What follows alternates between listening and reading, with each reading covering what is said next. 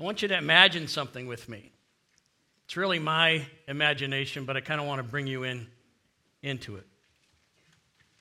Next week, you get a phone call from Amazon's Vice President of Public Relations, and she says she has a special gift for you. It seems your last order was the 25 millionth since they started in 1994, and they have a very special prize for you, an all-expense-paid year-long trip around the world or wherever you want to go. She says Amazon is the fifth richest company in the world. They got a market cap of $1.6 trillion. They spend $9 billion a year on advertising. They can afford this, no matter what it costs. Your trip starts in a year. You'll have two Boeing 777X, brand new wide-body aircraft with an 8,700-mile range, which means you could fly from Dallas to Sydney, Dallas to Dubai. You could go to London and back without even refueling. One plane will carry you and up to 10 others of your choosing in a specially designed apartment layout, 3,500 square feet per plane, well-appointed rooms, multiple bedrooms, theater. The other plane will house your trip staff, drivers, chefs, medical personnel, nannies, event planners. Everyone that goes on the trip, Amazon will pay for whatever their salary was when they took a year of leave from their company. You have a one-of-a-kind Amazon credit card, no limit, accepted everywhere. You can go anywhere you want, whenever you want, do anything you want, at least anything that money can buy. Each Sunday you can worship with a different congregation around the world. You can eat at any restaurant, and your event planner will arrange for you to dine with a variety of famous and important guests at your request. You could eat at the French Laundry in Napa, Noma in Copenhagen, Mirazur on the south coast of France. You could stay at the Four Seasons and ski at Whistler, 2024 Olympics in Paris, London Fashion Week, watch Hamilton in New York because you can guarantee to get tickets, New Year's Eve in Sydney. Your sons can learn how to play soccer from Leo Messi or learn how to throw a slider from Clayton Kershaw. Your daughters, piano lessons from Yuja Wang in New York or cooking lessons from Pia Leon in Peru, whatever you want. Or you can just relax. Go to Santorini, Greece, and just spend a couple weeks on that beautiful white villa hillside or 85-foot yacht in the Mediterranean. I expect you'd think about such a trip almost every day. I would. Totally, I would. The mere anticipation of it would brighten most of your days. So why don't we think about our upcoming heaven that often? Some of us rarely think about it. How do we explain that? How can that be? And I think there might be a clue in Christ's 8 words to that thief. First, I want to talk about who this person was to whom Christ spoke. I grew up Catholic, and we were taught to call him the good thief. Luke calls him a criminal. Matthew and Mark call both of them robbers. And Matthew and Mark both say that both those thieves and robbers were reviling Christ earlier in the day. But evidently something happened to that one thief in the few hours between his early morning mocking and his late morning confession.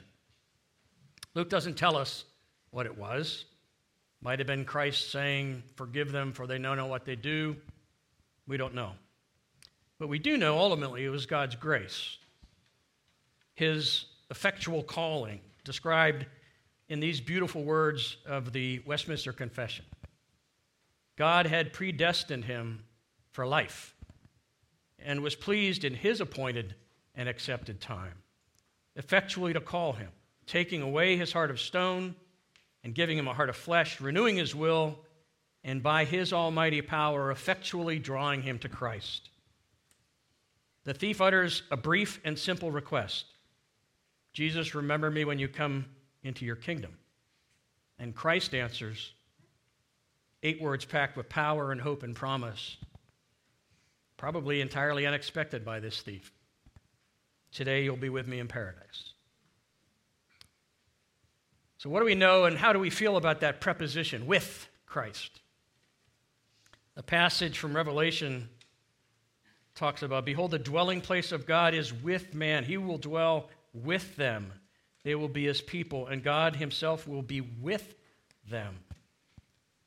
Paul told the Corinthians, we know that while we're at home in the body, we're away from the Lord, and we'd rather be away from the body and at home with the Lord. A year later, he told the Philippians pretty much the same thing. For me, to live is Christ, and to die is gain. My desire is to depart and be with Christ, for that is far better. Heaven is heaven because of the presence of the Father, Son, and Spirit, and the close fellowship. But for many of us, that preposition is weak. Our desire to be with Christ is too weak. Sometimes I'll read the letters of 17th century Puritan Samuel Rutherford, and I feel so puny, and I can't imagine my love and desire to be with Christ to be anywhere close to his. And I felt the same way listening to a Scottish professor, Sinclair Ferguson, pray before seminary class in Orlando. Don't remember that much about the class, but I remember his prayers. They were from another place. We need to cultivate and percolate that preposition, with Christ. The normal means of grace are meant to help that. Worship, preaching, scripture reading, prayer, and the sacraments. The promise that he loves my children and my children's children makes me want to be with him. The promise that I have a welcome seat at his table makes me long to be with him. It dawned on me, Jesus could have redeemed that thief without saying a word to him. Could have just thought it or whatever. Jesus was undoubtedly in horrible pain and undoubtedly difficult to breathe. Yet he loved that man so much that he spoke immeasurable comfort to him as he was dying. Who wouldn't want to long to be with a Savior like that? We need to strengthen our yearning to be with him, and there's lots of ways to do it. A couple years ago, I spent a few retreat days in the central mountains of Idaho and read a book titled Gentle and Lowly, The Heart of Christ for Sinners and Sufferers by Dane Ortland, a PCA minister in Chicago, and it increased my love for Christ and my longing to be with him. It kind of reoxygenated my blood.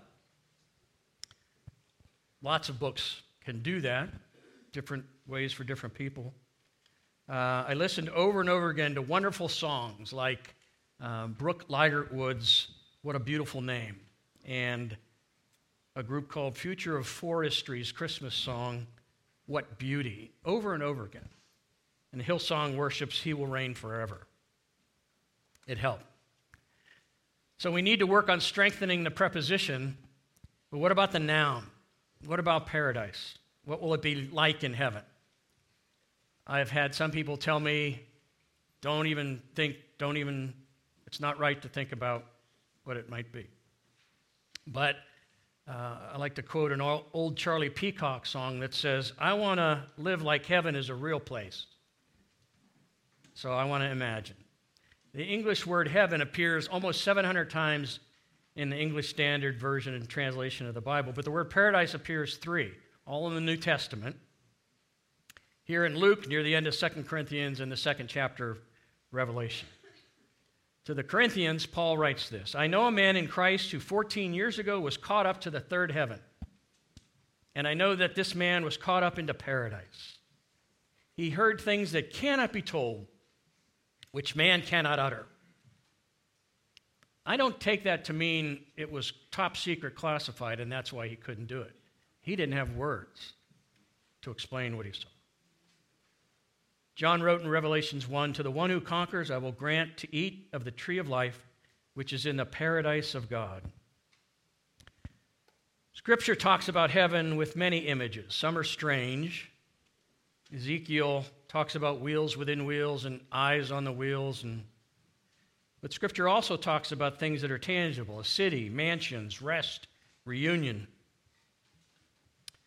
Throughout history, even the most gifted artists and writers have strained to present an image. And Dante wrote after the Divine Comedy, it was much easier for him to describe hell than it was to describe heaven. Regardless of how difficult it might be, we need to cultivate that now. And we need to not be afraid to do so. We might follow the advice of 17th century Puritan Richard Baxter and practice what he called the soul-ravishing exercise of heavenly contemplation. I think he means this, perhaps. When you hear, see, smell, taste, or feel something on this side of the Jordan, say, this is wonderful. This laughter of a toddler, performance of Handel's Messiah, sunrise in a Grand Canyon, smell of a lilac, taste of a Krispy Kreme donut or a Copper River salmon or a fresh peach. Likewise, when the opposite thing happens, feel free to say to yourself, this is miserable. But it won't be so there. This inconvenience, disappointment, misunderstanding, mortgage, dishonesty, crime, abuse, injustice, physical pain, relational pain, cancer. And try to remember that even greater misery that so many other people in our world suffer today, Ukraine, etc. I don't know any of you, but I think I can confidently predict that if you're one of God's children, the moment immediately after your death will without a doubt be the happiest moment of your entire existence so far. Paul tells the Corinthians, and so he tells us, when the perishable puts on the imperishable, and the mortal puts on immortality, then shall come to pass the saying that is written, and he's quoting Hosea here. Death is swallowed up in victory.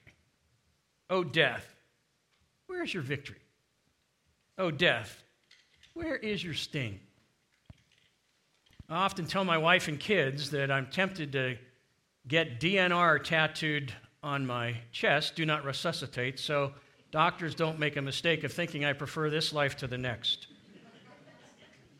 Winston Churchill gave instructions that at his funeral they were to play reveille and not taps, signaling the beginning instead of signaling the end. Just imagine what the Creator must have in store for us in the new heavens and the new earth.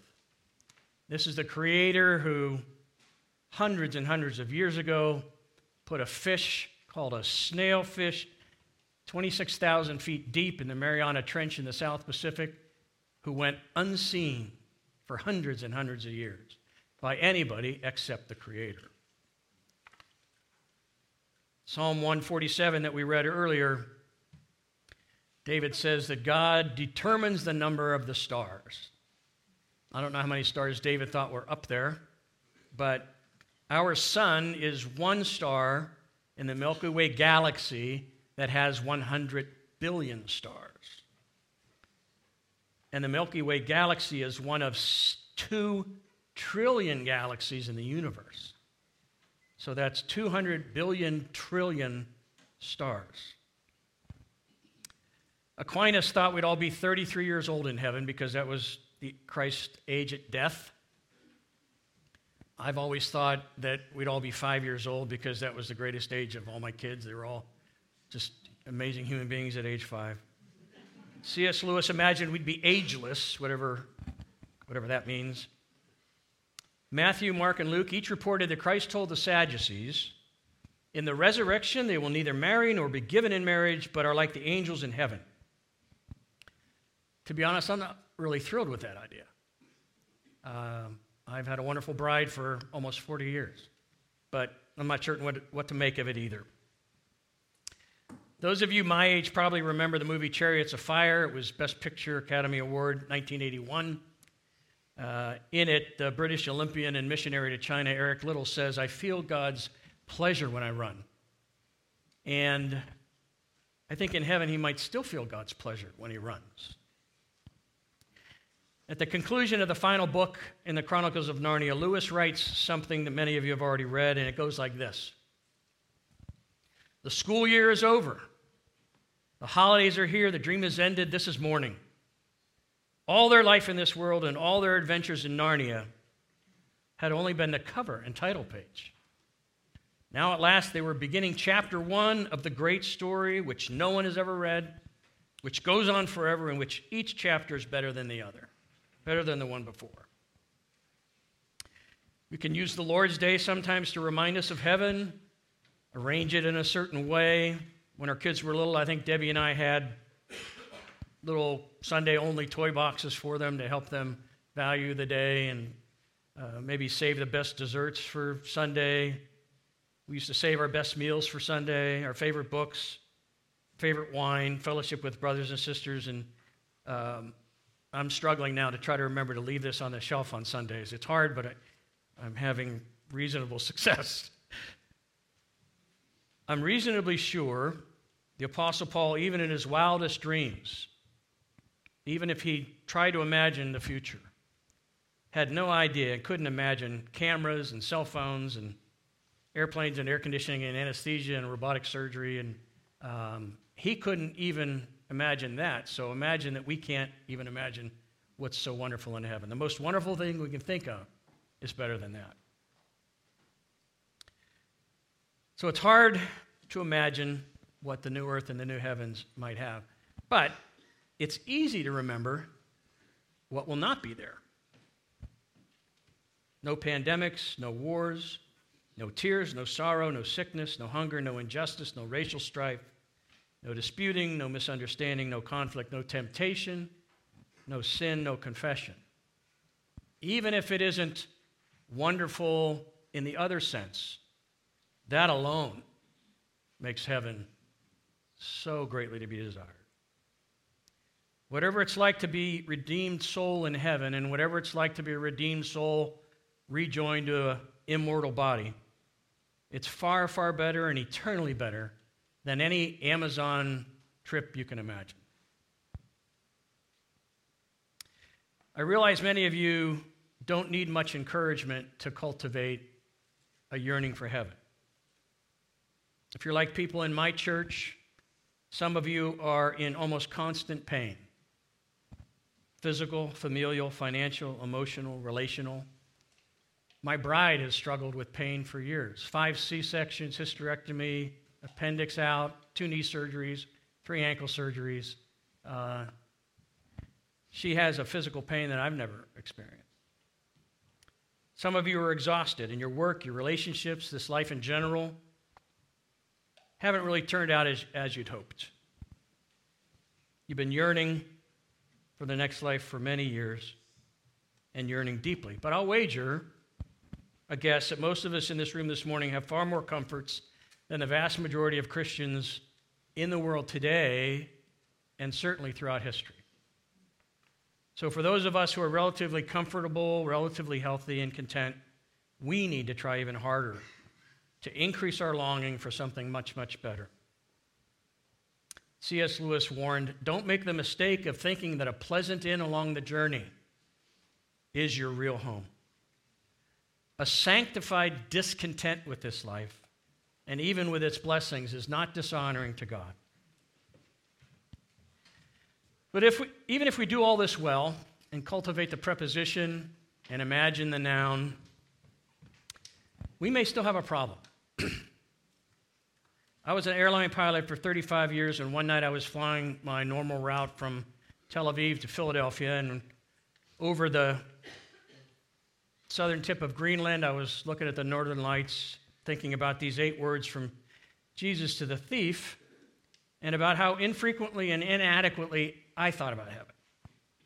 I was perplexed because I imagined paradise to be an extraordinary place and eternity to be an unbelievable thing.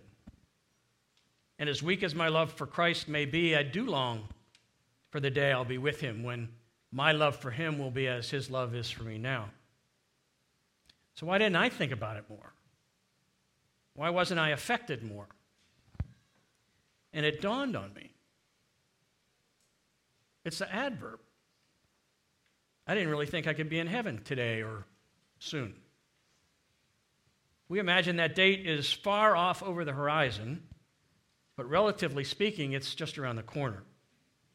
Moses prays in Psalm 90, the years of our life are 70, or even by reason of strength 80, yet their span is but toil and trouble. They're soon gone. So teach us to number our days, that we might get a heart of wisdom. In his New Testament letter, James, the brother of Jesus, says, what is your life? You're a mist. You're a mist that appears for a little time and then vanishes. What's a year anyway, or a decade, or 40 years in light of eternity? I mean, it's not even a drop of water in the ocean. If you can convince yourself that you might be in heaven soon, it might have a wonderful effect. We sang this morning, Jesus is coming soon. I've struggled all my life to believe that because he hasn't come yet.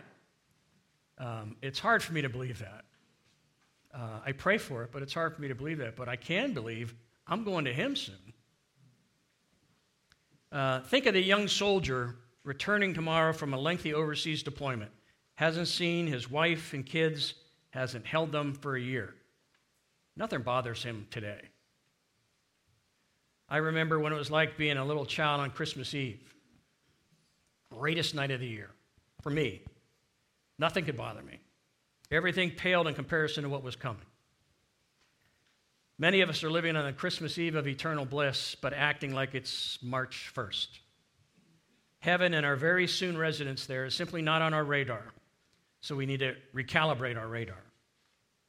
There's lots of ways to do that, but one important way is to simply recognize your mortality. Not just theoretically, though, but practically and even mathematically. I'm 67, and the Social Security tables say I'm going to live another 18 years. So based on that, I'll probably depart this life when my oldest grandchild turns 21. And even if I'm an outlier and I'm here another 36 years, that's just 36 years and then eternal bliss. And I also know statistically in the U.S., 42 men my age will die this week. 42 67-year-old men will die in America this next week. And 40 children under age 14 will die in car accidents alone. And 100 children between 15 and 19 will die in car accidents alone. We're uncomfortable thinking about our deaths. Many of us are uncomfortable because death is a horrible thing. My wife is a retired nurse. She worked adult hospice and pediatric hospice. Death is a horrible thing. And we're uncomfortable thinking about it. 80% of millennials, 18 to 34, don't have a will. 80%. 60% of Americans between 35 and 54 don't have a will. We need to cultivate that adverb. We can do that by simply reminding ourselves and others that not only are we going to heaven, but we're going there soon. Design a screensaver, put a Post-it note on your bathroom mirror. Every time your Apple Watch says breathe, breathe in the air of heaven. Write your funeral service, buy your casket. It's a custom with Trappist monks to always keep an empty grave, open grave, so that when the next monk dies, he goes in there and they dig another one, waiting for the next one. There's a book called Setting Our Sights on Heaven by a PCA minister in Northern Virginia, Paul Wolf, suggests that occasionally, and this has had an effect on me just in the last couple of years, occasionally, when you get in your car, remind yourself how dangerous driving can be. And therefore, there's a possibility you could go to heaven during that drive. I've done that several times, and it makes me a better driver, but it also brings the reality home. When we're discussing this passage about the good thief, we'd be remiss to ignore the other thief. We weren't taught that much about the other thief growing up. He probably heard the exchange between his fellow thief and Jesus. What did he make of it? Why didn't he also ask to be remembered in the kingdom?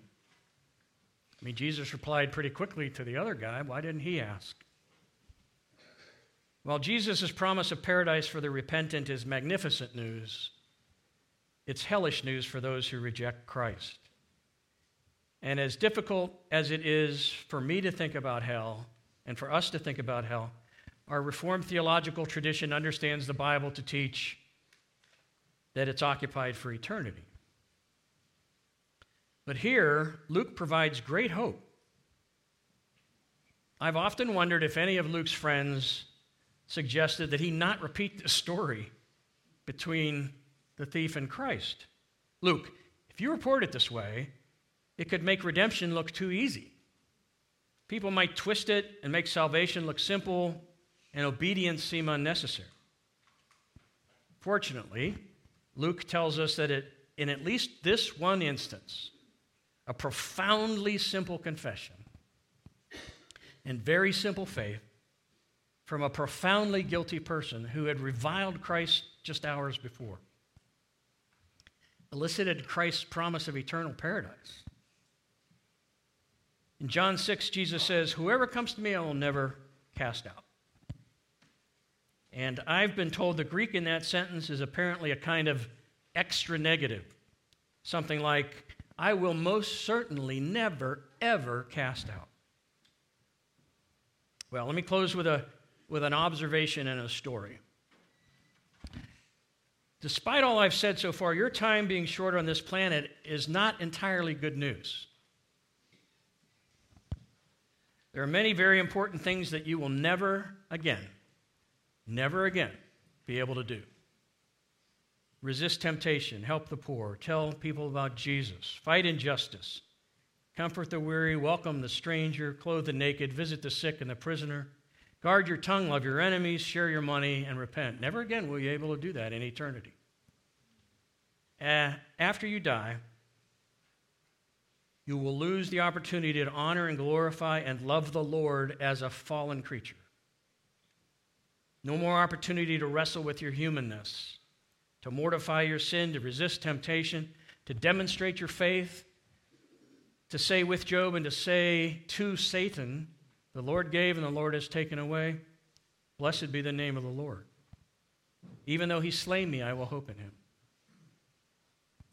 In 1973, before our final Pennsylvania high school wrestling match, our coach George Lampernakis asked us how we wanted to finish. Did we want to merely win, or did we want to give it everything we had? We had a good team. We knew we could probably win with a 70% effort.